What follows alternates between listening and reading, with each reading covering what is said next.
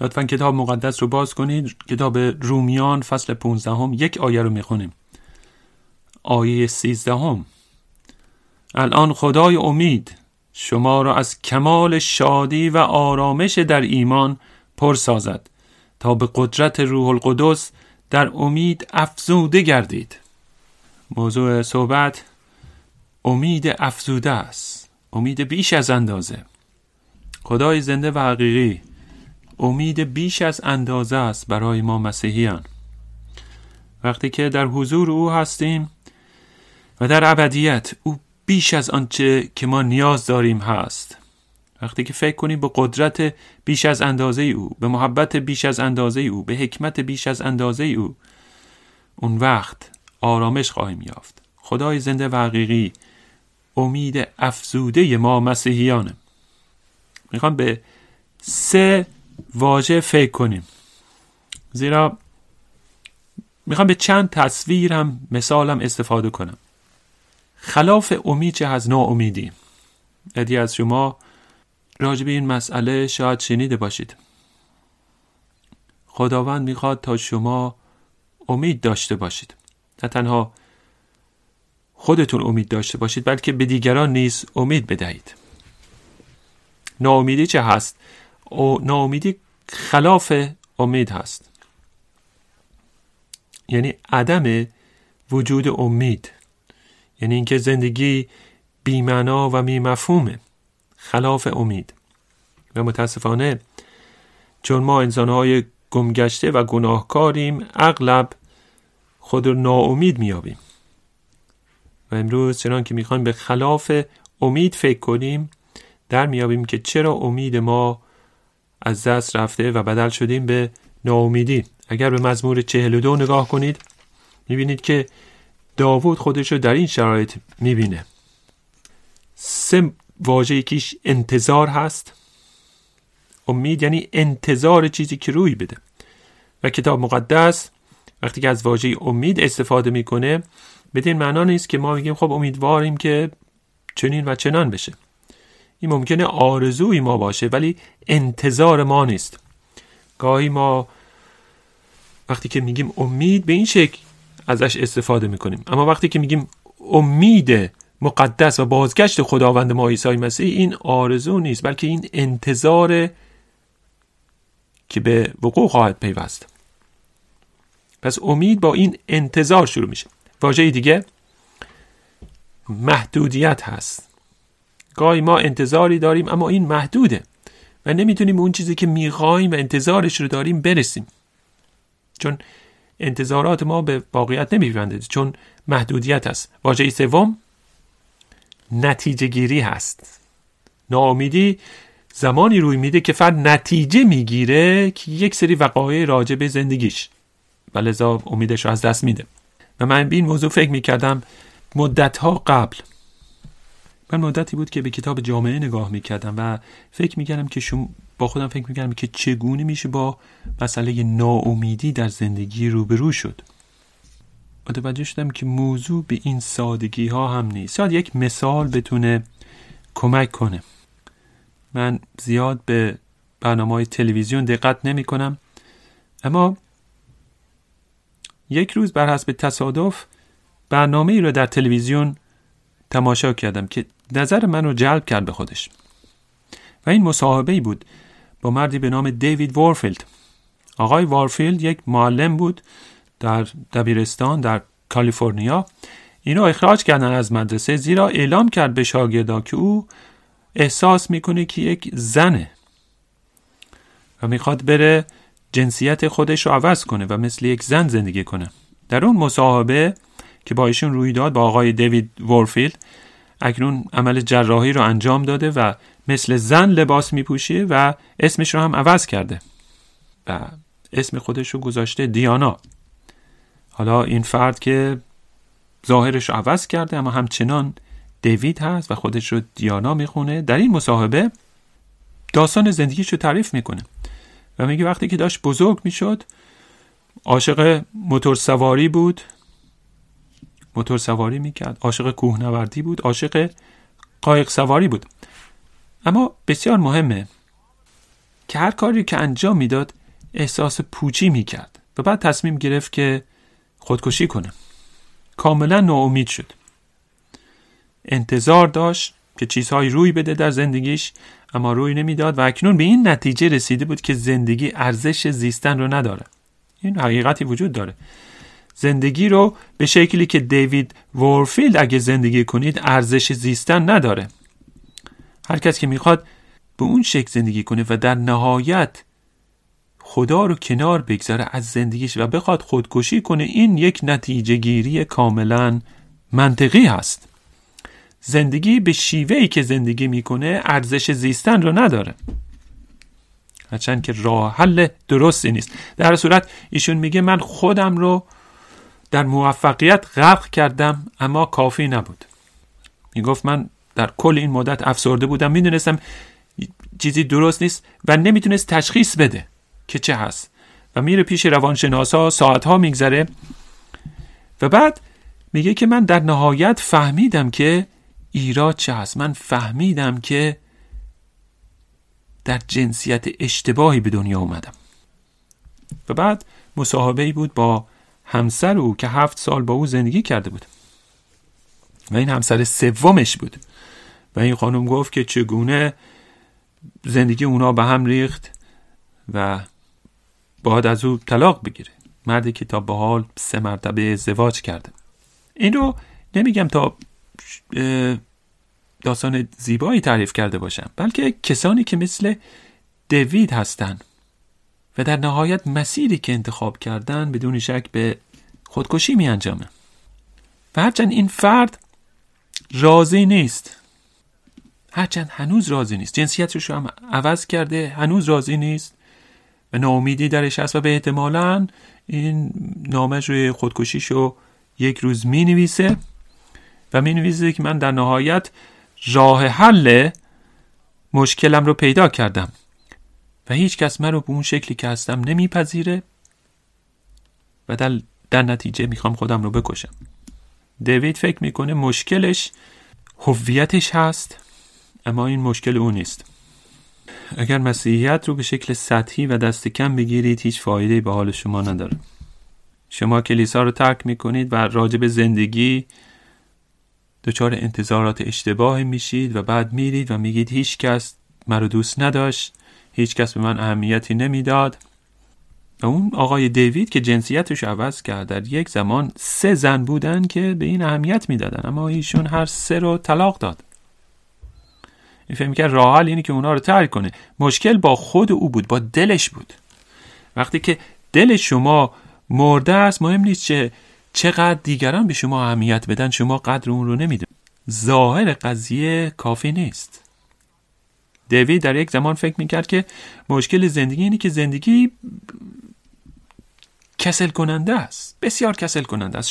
شما به این شکل به زندگی نگاه میکنید، فکر میکنید دیگه خسته شدید از زندگی، این واقعا کسل کننده است، من دنبال یک ماجراجویی هستم.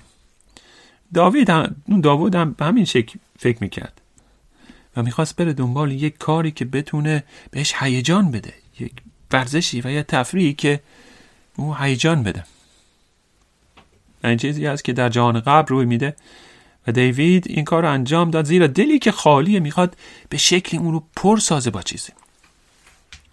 و بعد دیوید فکر کرد که مشکلش این نیست که ازدواج نکرده. شاید شما فکر میکنید علت مشکلات و سختی‌ها و ناراحتی‌های شما اینی که ازدواج نکردید.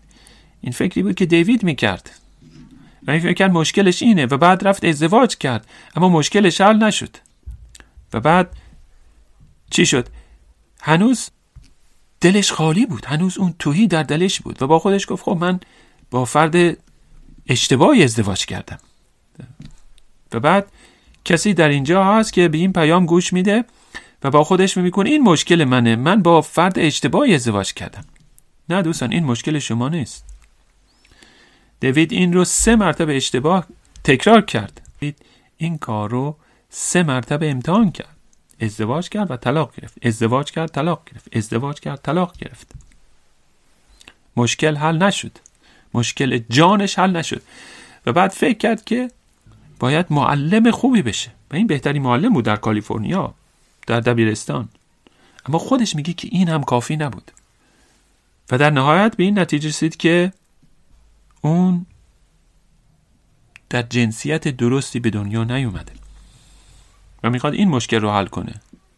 اما مشکل اینجاست که دیوید بسیار معروف شده در بین همجنس بازا در امریکا، زیرا شهرت پیدا کرده، باهاش مصاحبه میکنن و داره به همه میگه که این راه حل مشکل من هست.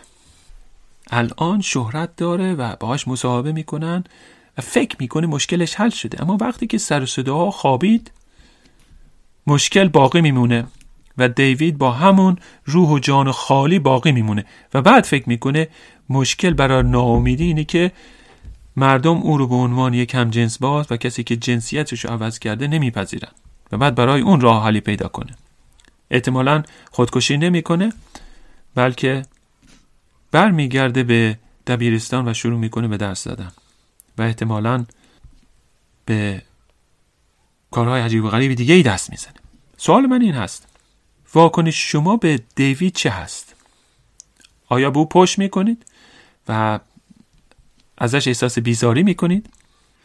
و یا اینکه به او نگاه میکنید و میدید یک انسانی، یک روحی که ناامیده و به دنبال امیده، روحی که رابطه‌شو با خداوند قطع کرده و تنهاست.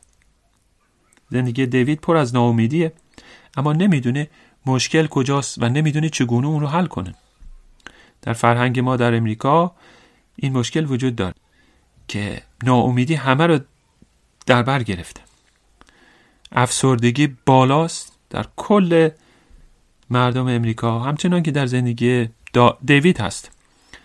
و اگر شما نتونید ناامیدی رو تشخیص بدید و از دید کتاب مقدس به اون نگاه کنید، شما یکی از فرصت‌های عالی بشارت انجیل رو از دست میدید. اگر واقعا با مردم صحبت کنید و به درد دل اونها گوش بدید، میشنوید که اغلب اونها میگن من واقعا ناامید شدم، امیدی برای زندگی کردن ندارم. فرهنگ ما پر از ناامیدی و افسردگی است. در مورد چیزهای عجیب و غریب و تجارب غریب مردم علاقه‌مندن و دنیا پر از این مسائل شده. زیرا کسانی که پر از افسردگی میخوان یک راهی برای خروج از اون پیدا کنن و این تفریحات عجیب و غریب رو پیدا کردن. مشکل اینه که این مسئله حتی در بین مسیحیان نیز هست. عده‌ای از مسیحیان هستن که دقیقاً مثل بی‌ایمان‌ها زندگی میکنن.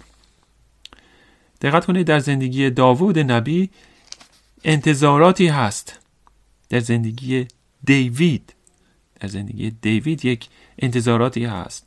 اون با خودش میگه اگه ازدواج کنم حل میشه، اگر طلاق بگیرم حل میشه، اگر این کارو بکنم حل میشه، اگر جنسیتمو عوض کنم حل میشه. همه اینها رو تجربه میکنه. این انتظار اون دیوید بود، اما محدودیتی بود و در نهایت فهمید که این کار نمیکنه و فهمید که این راه حل نیست و این پاسخ درستی و هنوز پاسخ درستش رو نیافته. و این رو من اغلب میبینم در بین مسیحیان، دقیقاً به همین شکل در زندگی اعضای کلیسا که اینا به خانواده‌شون نگاه میکنن که در برابر دیدگانشون چگونه دور میشن، خانواده از هم جدا میشن و یا خواهر کوچکترشون که ازدواج نکرده حامله میشه و یا برادر بزرگتر طلاق میگیره و یا یکی از اونها به زندون میفته و این وقایع ناگوار روی میده و کسانی رو که دوست دارید به این شکل اونها رو از دست میدید، به اونها نگاه میکنید و میکنید فایده زندگی کردن چی هست. به این علتی که عده زیادی از افرادی که جوونن و ازدواج نکردن، اینا پیر میشن و پیرتر میشن و سنشون بالا میره و ازدواج نمیکنن، زیرا میبینن که اگه ازدواج کنن به چه نتیجه‌ای ممکنه بیانجامه و دنبال خداوند نیستن که به اونها توانایی این رو به تا زندگی درستی رو داشته باشن و بعد ازدواج رو به عقب میاندازن و منتظرن که اوضاع بهتر بشه و اوضاع بهتر نمیشه. باید دلشون عوض بشه، باید خدای زنده رو بشناسن.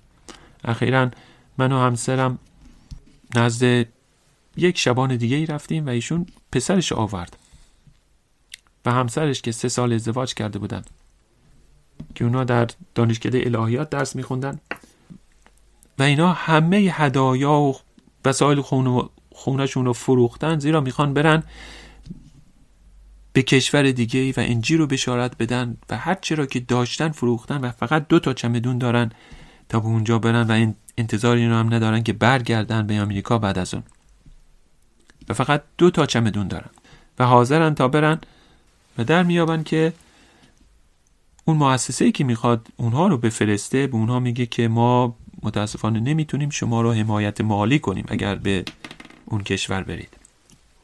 من نمیدونم دلیلش چه بود، اما مهم نیست. اون زن و شوهر جوان بسیار عصبانی و ناامید شدن و این اتفاق میفته. گاهی کسی میخواد وارد خدمت کلیسا بشه، به کلیسایی میره، مدتی به شکل آزمونی در اونجا هست اما او رو انتخاب نمی کنن و این فرد بسیار تلخ میشه دلش و پشت میکنه به خداوند و پشت میکنه به کلیسا، به خانوادش. و این زوج جوان وارد این شرایط شده بودن. این مرد بسیار دلش تلخ شده، پشت کرده به خانوادهش، حتی قصد داره از همسرش طلاق بگیره و اون پدر و مادر براش یک تعطیلاتی رو فراهم میکنن تا اونا برن و این با خودش میگه اگر برگردم من از همسرم جدا میشم و برای خودم یک اتاق رو جای اجاره میکنم و زنم رو رها میکنم.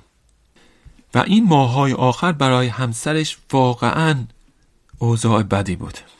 وقتی که نگاه میکنه که شوهرش در برابر دیدگانش چگونه داره افول میکنه و هیچ علاقه‌ای نداره دیگه به کلام خداوند، به نصایح همسرش و یا پدر و مادرش.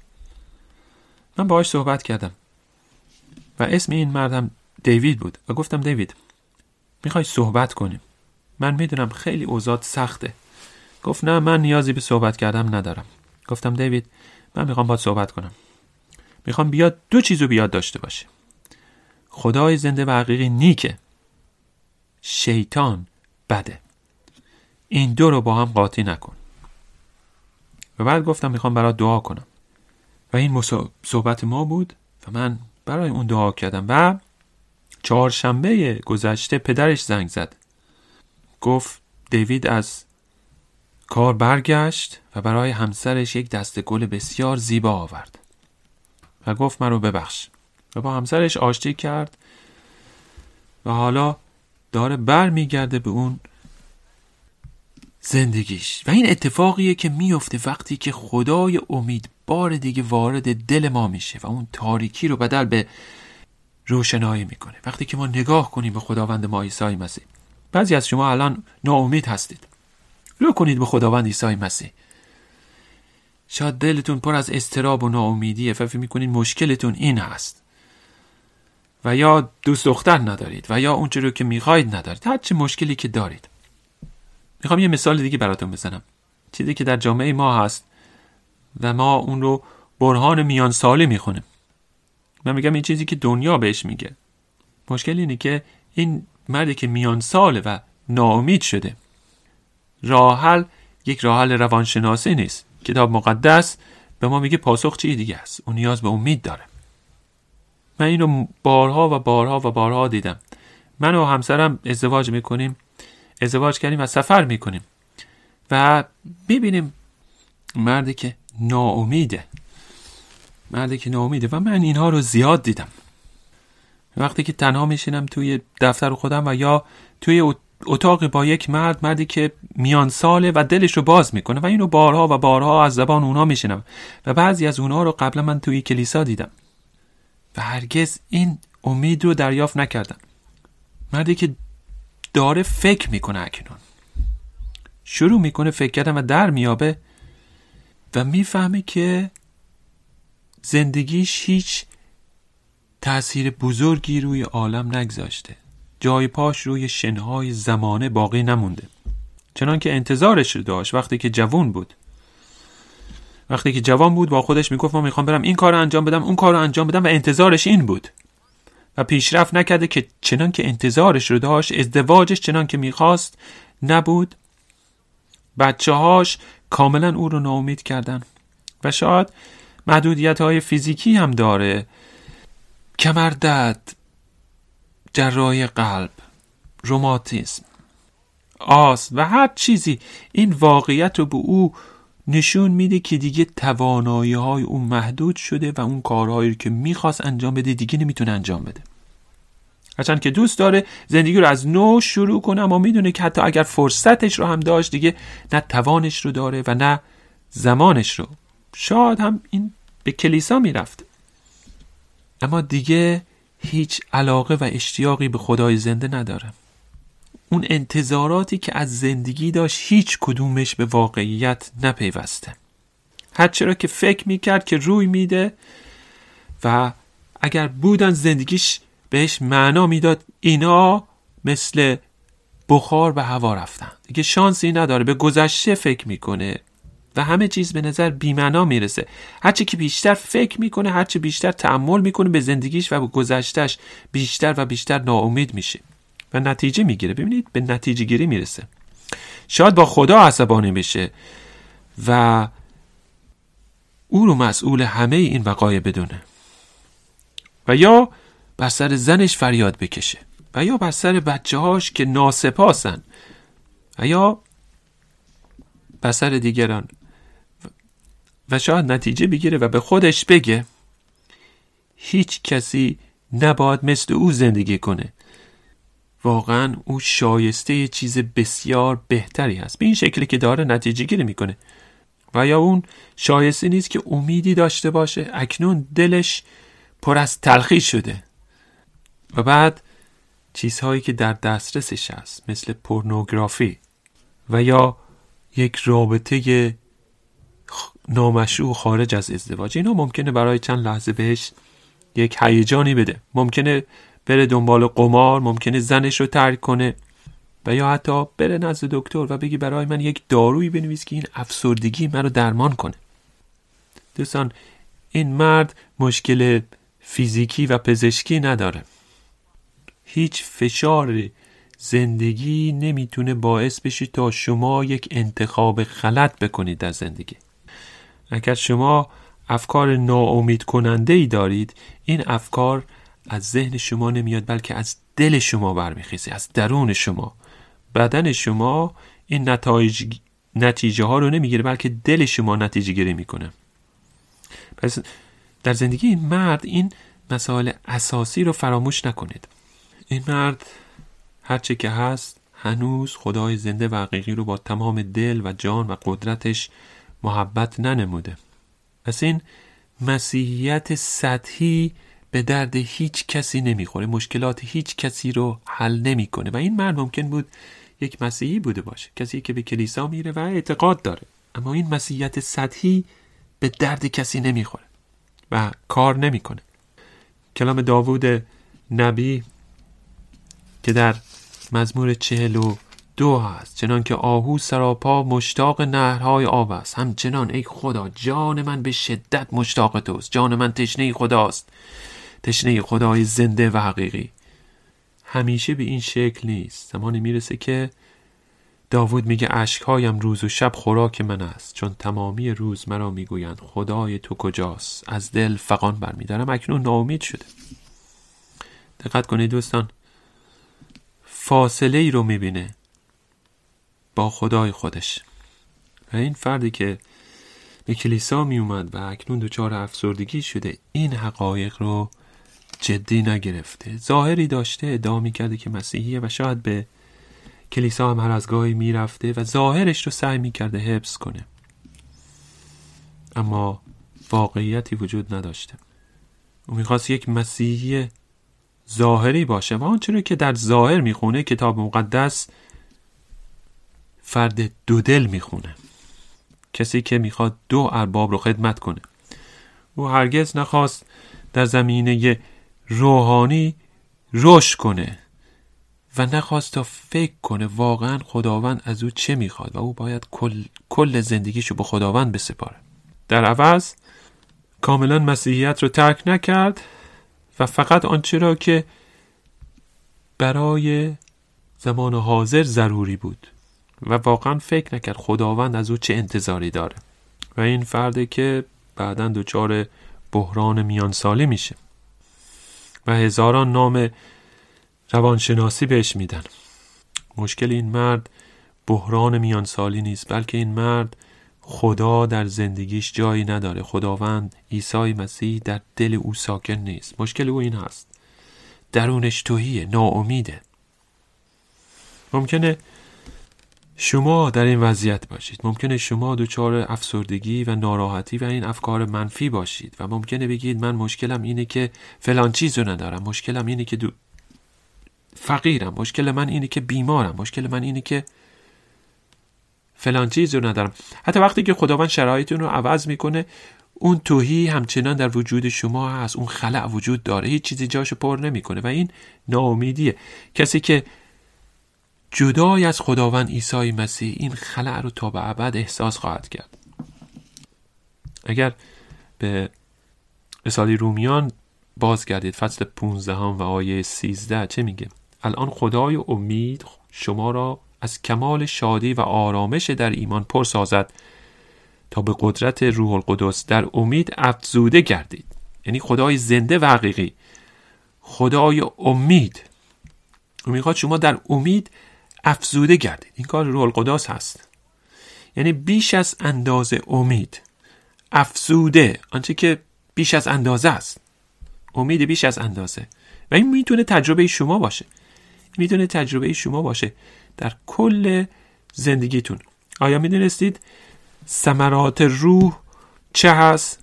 محبت و شادی و صلح و اینها ثمرات روح القدس هست که در این آیه نیز بهش اشاره شده. شادی، آرامش در ایمان.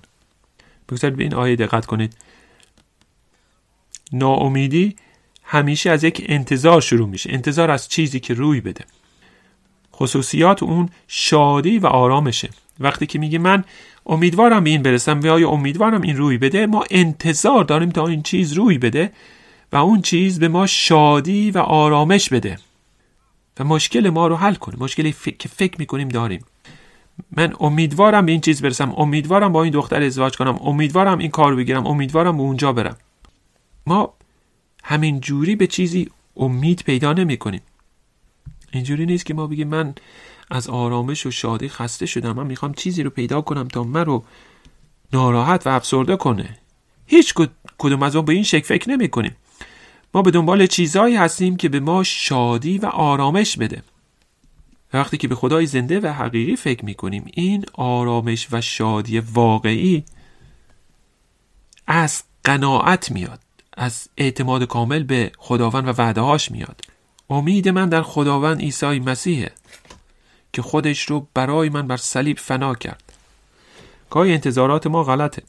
ما شادی و انتظارمون رو در خرید چیزها میجوییم و بعد سرود ما اینه: شادی و آرامش من در چیزهایی هست که میخرم.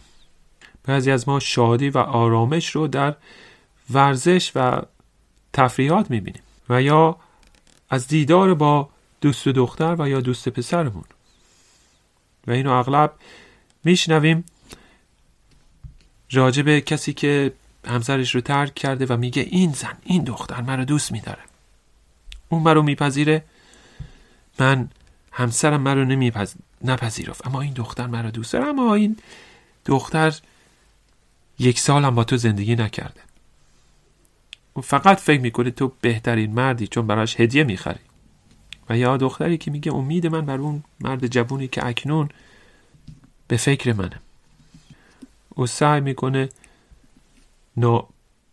از بدن شما سوء استفاده کنه. اون به فکر تو نیست، هیچ اهمیتی به تو نمیده. او به فکر شهوت خودش است.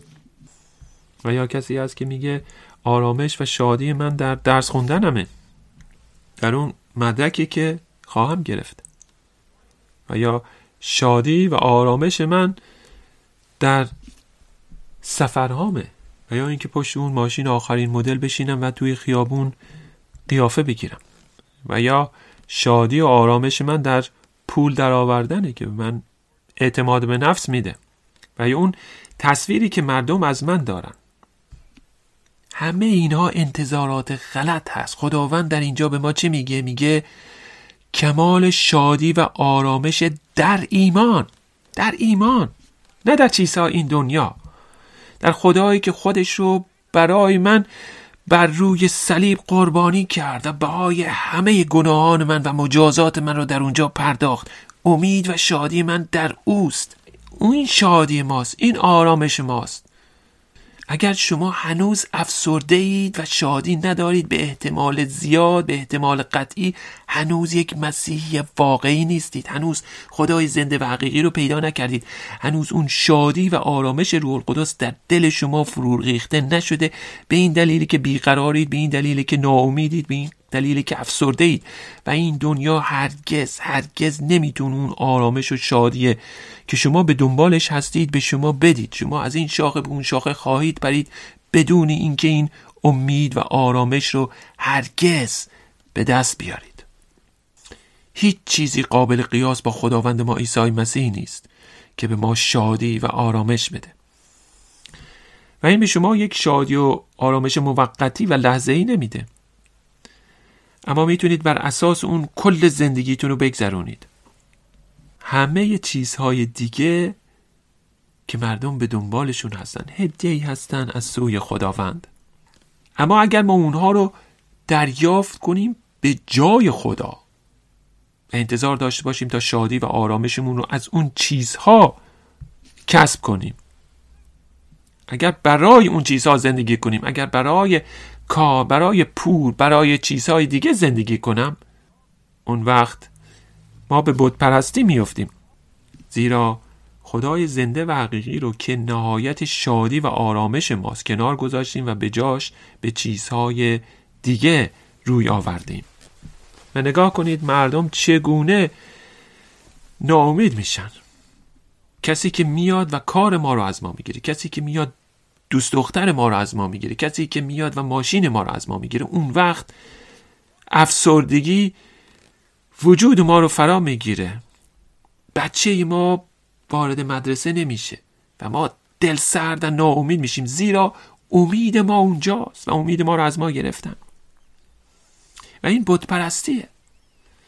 و شما مثل میمونه فرض کنید با یک تازه داماد صحبت میکنید و میگه خب ازدواج چطور؟ میگه عالیه، هیچ وقت غذای بین خوشمزگی نخوردم و حوله‌های حمام بسیار زیباست، همه رنگ‌های قشنگی دارن، هر روز تمیز میشن و سر جاشون هستن. من عاشق دکوراسیون خونه هستم و من عاشق رابطه‌ای هستم که با همسرم دارم، عاشق اون لباس‌های هستم که اتو میزنه هر صبح و آماده است، عاشق این چیز هستم، عاشق ازدواجم. این تصویر چه ایرادی درش هست؟ در این تصویر عروس وجود نداره. این مرد عاشق اون چیزهای دیگه هست. راجع به لباسش صحبت میکنه، راجع به غذا، راجع به خونه صحبت میکنه و نمیگه من عاشق ازدواجم چون بهترین عروس رو دارم، بلکه به چیزهای دیگه داره اشاره میکنه. وقتی که من و شما شادی و لذتمون رو از چیزهایی میگیریم که خداوند به ما میده و نه از وجود خدای زنده و حقیقی، اون وقت به بت پرستی میافتیم. دقیقاً عین اون شوهری که تازه ازدواج کرده، همسرش مرکز خونه نیست بلکه چیزهای دیگر رو بهش توجه داره. هم از این انتظارات غلط شروع میشه و به نتیجه گیری غلط میاندازه و این انتظارات البته محدودیت های خودش رو هم داره. امیدی که شما از این جهان دارید و شادی و آرامشی که از این دنیا انتظار دارید محدودیت های خودش رو داره. کسی میتونه اون رو از ما بگیره و این بارها روی میده. به عنوان مثال 2 نفر دوست میشن و یک باره بینشون به هم میخوره. دوستان، در این دنیا محدودیت های زیادی هست که باید باش کنار بیایید و اگر درد نیابید که چگونه با اونها برخورد کنید، مشکل بسیار بزرگی خواهید داشت. محدودیتی اول اینه که شما میرا هستید. شما روزی خواهید مرد. محدودید. البته این چیزیه که اون ورزش های عجیب و غریب ما رو به خودش جلب میکنه. من با این مسابقه های این ورزشکارا که انجام میدن میخونم که اینا میگن من میخوام اون محدودیت ها رو کنار بزنم، یعنی تا لب مرز برم، تا لب مرز اون واقعه و هیجان پیش برم، یعنی در لب مرز بمونم. کسی که نمیخواد بپذیره که او محدوده، او میراث و حاضر حتی حیاتش رو به خطر بیاندازه، زیرا محدودیت رو نمیخواد بپذیره، محدودیت رو دوست نداره، میخواد اون رو کنار بزنه تا لب مرز بره، حاضر بمیره، در درون داره میمیره و حاضر خطر رو تحمل کنه. دوستان، ما محدود هستیم. خداوند به زندگی ما مهار و افساری زده تا ما رو در جای خودمون نگاه داره، تا زیاد از او دور نشیم. شما گاهی در غرب دیدید این بچه‌هایی که تازه راه میافتن و با پدر و مادرشون هم اونا رو بهشون یک بند کوچیکی میبندن که چون بچه رو نمیشه کنترل کنی، میره و اینو به دستش بستن و مادر پشت سرش گام برمیداره. میدونی به چه علت اونو به دست بچه زدن؟ تا او دور نشه، گم نشه، مادرشو گم نکنه. آیا شما توی زندگیتون هیچ وقت واقعا گم شدید؟ منظورم نیست که توی خیابون راهتون نتونید پیدا کنید، منظورم اینه که واقعا گم شده باشید. و اگر این اتفاق روی افتاده باشه، میدونید وقتی که گم شدید به سرعت ناامید میشید، زیرا نمیتونید راه خودتون رو پیدا کنید و خداوند فیض زیاده. و چون ما انسان‌های محدودی هستیم، خداوند به ما یک افسار کوچیکی زده، یک محدودیتی برای ما گذاشته. در وقتی که به لب اون مرز رسیدیم، خداوند ما رو عقب بکشه، نگذاره از اون دره پایین بیفتیم، نگذاره گم بشیم، کاملا گم بشیم، تا اینکه برگردیم نزدش و بگیم خداوند بر من رحم کن، من رو نجات بده، من از تو دور شدم. و این محدودیت های فیزیکی هست. تا دعا کنید و هر روز بگید خداوند من ضعیفم، قدرت ندارم، من قدرت رو بده. خداوند ما محدودیت فکری میده. تا دعا کنید بگید خداوند اگر تو به من نیاموزی هرگز در نمیابم. همه اینا هست تا شما بیاد داشته باشید که شما محدودید، شما میرایید، شما خدا نیستید و شما به او نیاز دارید و بدون او گم گشته اید، هیچید. و شما که مثل اون بچه میخواید به هر شکلی از این بندی که خداوند روی شما گذاشته خود رو آزاد کنید و هر کاری که دوست دارید انجام بدید و کاملا ناراحتید اگر خداوند اون بند رو قطع کنه. این آخر شما خواهد بود، مثل اون بادبادک کاغذی که به هوا فرستادن و اگر اون تنابش رو قطع کنید بلافاصله به زمین خواهد افتاد. تنها چیزی که شما رو نگاه می‌داره و در سلامت محدودیتی که خداوند برای ما قرار داره تا ما رو نزد خودش بازگردونه. تنها چیزی که مانع این میشه که ما به چاه ناامیدی سقوط کنیم. همین محدودیت ها هست. ما محدودیم و گمگشته ایم، سقوط کرده ایم. در حالت طبیعی ما رابطمون با خدای زنده کاملا قطع شده. فکر کنید شما توی خونه نشستید و برق کاملا قطع میشه، تمام وسایل الکتریکی شما از کار میفته و خونه کاملا تاریک میشه. اگر در نصف شب و شما در خونه هستید، اون وقتی که میبینید نمیتونید هیچ چیزی رو پیدا کنید، این جای تأسفه. و اگر شما رابطتان با خدای زنده و حقیقی قطع شده، شما با اون شمع کوچیکی که دارین روی این دنیا به این سو اون سو میرید و نمیتونید راه خود رو پیدا کنید و امیدواری تا به شکلی نوری رو وارد این زندگی کنید و شادی رو وارد زندگی کنید و چیزی که به شما آسایش بده. اما ممکن نیست، زیرا اون نور در درون شما نیست. هر محدودیتی که برای ما هست برای اینی که نزد خداوند بازگردیم. آیا باعث ناراحتی شماست؟ آیا باعث افسردگی شماست؟ همه اینها برای اون گذاشته شده تا پی به محدودیت خود ببرید و برگردید نزد اون خدایی که میتونه به شما شادی و آرامش در ایمان رو بده. اما مرتب به این سو و اون سو میرید و ناامیدید و زمین و آسمون رو لعنت میفرستید به خاطر این مصیبت‌هایی که سرتون میاد. علتش اینه که نوری در دل و جان شما نیست. زیرا اگر نور در اونجا بود، خدا رو برای هر محدودیتی که برای شما قرار داده، برای هر مصیبتی شکر میگفتید. زیرا همه این مصیبت‌ها، همه این تلخی‌ها، همه این بدبختی‌ها برای اینی که شما رو برگردونه نزد خدای زنده و حقیقی. تا خدا رو شکر کنید. بگید من خدا رو شکر میکنم که در اینجا زندگی میکنم، خدا رو شکر میکنم برای اون چیزی که دارم، خدا رو شکر میکنم برای شرایطی که درش هستم. البته این انتخاب‌های شما رو از میان بر نمیداره. شما همیشه این گزینه رو دارید تا روی کنید به خدای زنده و حقیقی. همیشه شما آزادید. همیشه انتخاب میکنید یک راهو یا راه دیگر رو. این کلام به ما میگه که شما میتونید در شادی و آرامش پر گردید به قدرت روح القدس و اون امید افزوده رو داشته باشید. و تنها کلام خداوند که میتونی امید رو به شما بده. و نتیجه گیری چه هست؟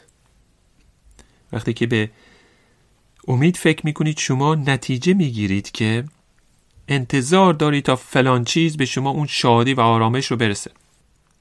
اون چیزی که میخواستید انتظارات شما رو برآورده نمیکنه. میخواد رابطه رو قطع کنید، به رابطه ادامه ندید. میخواید درس و دانشگاه رو قطع کنید و تحصیل رو کنار بگذارید و حتی خودتون رو بکشید. و این ناامیدی هست. این نتیجه گیری غلط هست. این مشکل پزشکی نیست، این مشکل نتیجه گیری است. ناامیدی در نهایت به خاطر نتیجه گیری است. اگر مزمور 42 رو بخونید، نویسنده این مزمور یک انتظاراتی داره. این داوود نبی است که به غربت افتاده و یا یکی از ایمانداران واقعی که در غربت هست و نمیتونه به معبد بره در اون روزهایی که جشن هست و ایمانداران به اون معبد میرفتن و این انتظار داره تا به اون معبد بره. آرزوش اینه تا وارد قدس خداوند بشه، اما محدوده، نمیتونه بره. و بعد شروع میکنه میگه خدایا کجایی؟ و بعد شروع میکنه با خودش صحبت کردن. و این کاری که ما در زمان افسردگی انجام بدیم، به جای اینکه به خودمون گوش بدیم با خودمون صحبت میکنیم و میگه ای جان من چرا افسرده ای؟ چرا در درونم پریشانی؟ و این کاری که شما ممکنه با یک سگ انجام بدیم. میگه چرا سر صدا راه میاندازی؟ بشین، آروم باش، ساکت باش. اون سگ داره فریاد میزنه و شما اون صدا میزنی، میگه برگرد. و این کاری که داوود داره انجام میده، به خودش میگه آروم باش، آروم باش، نگران نباش، صبر داشته باش، اون صلیب رنج و اندوهت رو تحمل کن، بر خدا امید دار. این کاری که باید انجام بده. این مردی که با خودش داره صحبت میکنه، به جای اینکه به خودش گوش بده، به جای اینکه ناله و شکایت کنه، باید خدای زنده و حقیقی رو ستایش کنه. بر خدا امید دار، زیرا که او را باز خواهم ستود، او را که رهاننده من و خدای من است. و شما باید به این شکل با خودتون صحبت کنید. باید بیاد بیارید که اگر مسیحی هستید با چه بهای گرانی خریداری شده اید. باید به خودتون موعظه کنید. موعظه‌ای که از این کلام میاد، از کتاب مقدس. اگر زندگیتون پر از ناامیدی و افسردگی است، اگر فقط به تاریکی فکر میکنید، دوستانی که انتخاب کردید و فعالیتی که انجام میدید هیچ معنا و مفهومی درش نیست، دلیلش اینه که شیوهی که شما زندگی میکنید هیچ فایده‌ای درش نیست. اما پولس چه میگه؟ اکنون خدای امید شما را از کمال شادی و آرامش در ایمان پر سازد. امید به چی؟ امید به این که خدای زنده و حقیقی همه چیز رو تحت کنترل خودش داره و با فرزندان خودش محبت میکنه. لذا جای ترس نیست، زیرا من میدونم به چه کسی ایمان آوردم، به چه خدای ایمان آوردم. اعتماد من بر کدوم خدا قرار گرفته. به مزمور 73 نگاه کنید، به ایوب فصل 24 نگاه کنید، به اول قرنتیان نگاه کنید. کتاب مقدس پر از این تعالیمی که چگونه با ناامیدی برخورد کنید. و مشکل اینجاست. مشکل در زمینه ناامیدی اینه که شما انتظارات غلطی دارید. شما امیدتون رو در چیزی دیگه قرار میدید، در چیزی در این دنیا، به جای اینکه امیدتون رو بر خداوند عیسی مسیح قرار دهید. بعضی از شما ناراحتید به خاطر محدودیت‌های زندگیتون، در صورتی که اون محدودیت‌ها خدای محبت قرار داده تا شما رو نزد خودش بازگردونه، تا از او دور نشید. بعضی از شما نتیجه گیری غلطی میکنید، خدا رو مسئول بدی‌ها و مصیبت‌ها میدونید، در صورتی که این شیطانی که بدی‌ها رو سبب میشه. هرگز این دو رو با هم قاطی نکنید. خداوند سرچشمه نیکی هاست. این مشکل بسیار از ما هست. به جای اینکه با خودمون صحبت کنیم، به ناله و شکایت خودمون گوش میدیم. اما این آیه به ما چی میگه؟ خدای امید شما را از کمال شادی و آرامش در ایمان پر سازد تا به قدرت روح القدس در امید افزوده گردید. با قدرت روح القدس